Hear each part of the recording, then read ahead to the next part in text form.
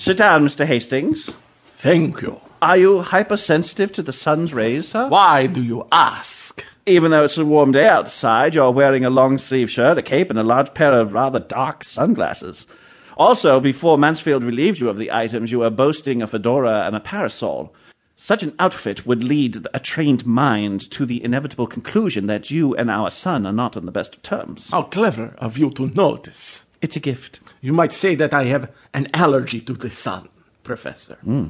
You see, I happen to be a vampire. Really? I didn't think vampires came out in the daytime. Not usually, hence this get-up.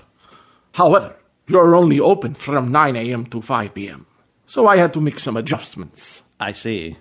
You don't believe me. Did I say that?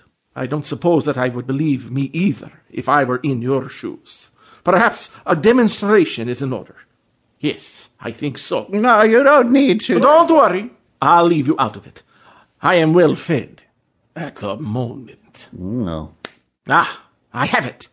Attend Professor Walton.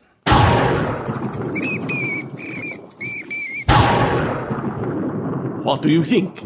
I have been told I am very cute, Bat. I suppose you are. I didn't look long enough, and I'm not a judge of bat beauty. No matter. Do you believe me now? I do.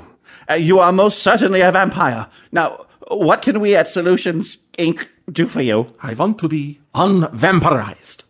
Can you do that? Certainly. I have a mallet and a wooden stake in the basement. That's not what I mean. But that is the standard way to dispatch a vampire. You must have read Dracula. Many times, looking for an out for myself. Professor, Bram Stoker wrote that novel out a century ago. Surely vampirific science has made some advances since then. Well, it may have, though I'm not aware of a branch of science that is devoted to all things vampirific. You misunderstood me earlier when you mentioned the stake and the mallet.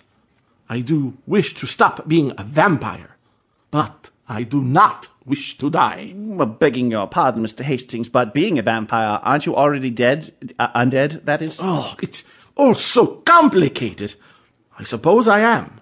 What I want is to no longer be a vampire and to simply be Cornelius Hastings again, as I was before the bite from the princess. Can you and the sergeant accomplish that for me?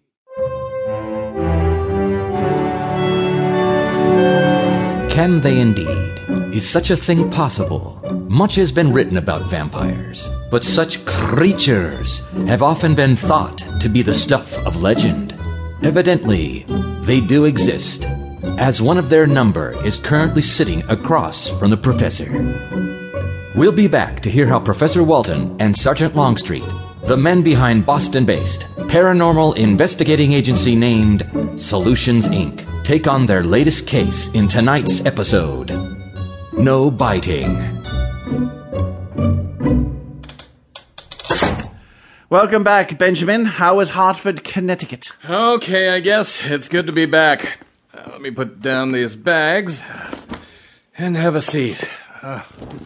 Much better. Since you've returned safely, may I assume that the current matter has been brought to a successful conclusion? I'm happy to say that it has. Boy, that one was a pain in the butt.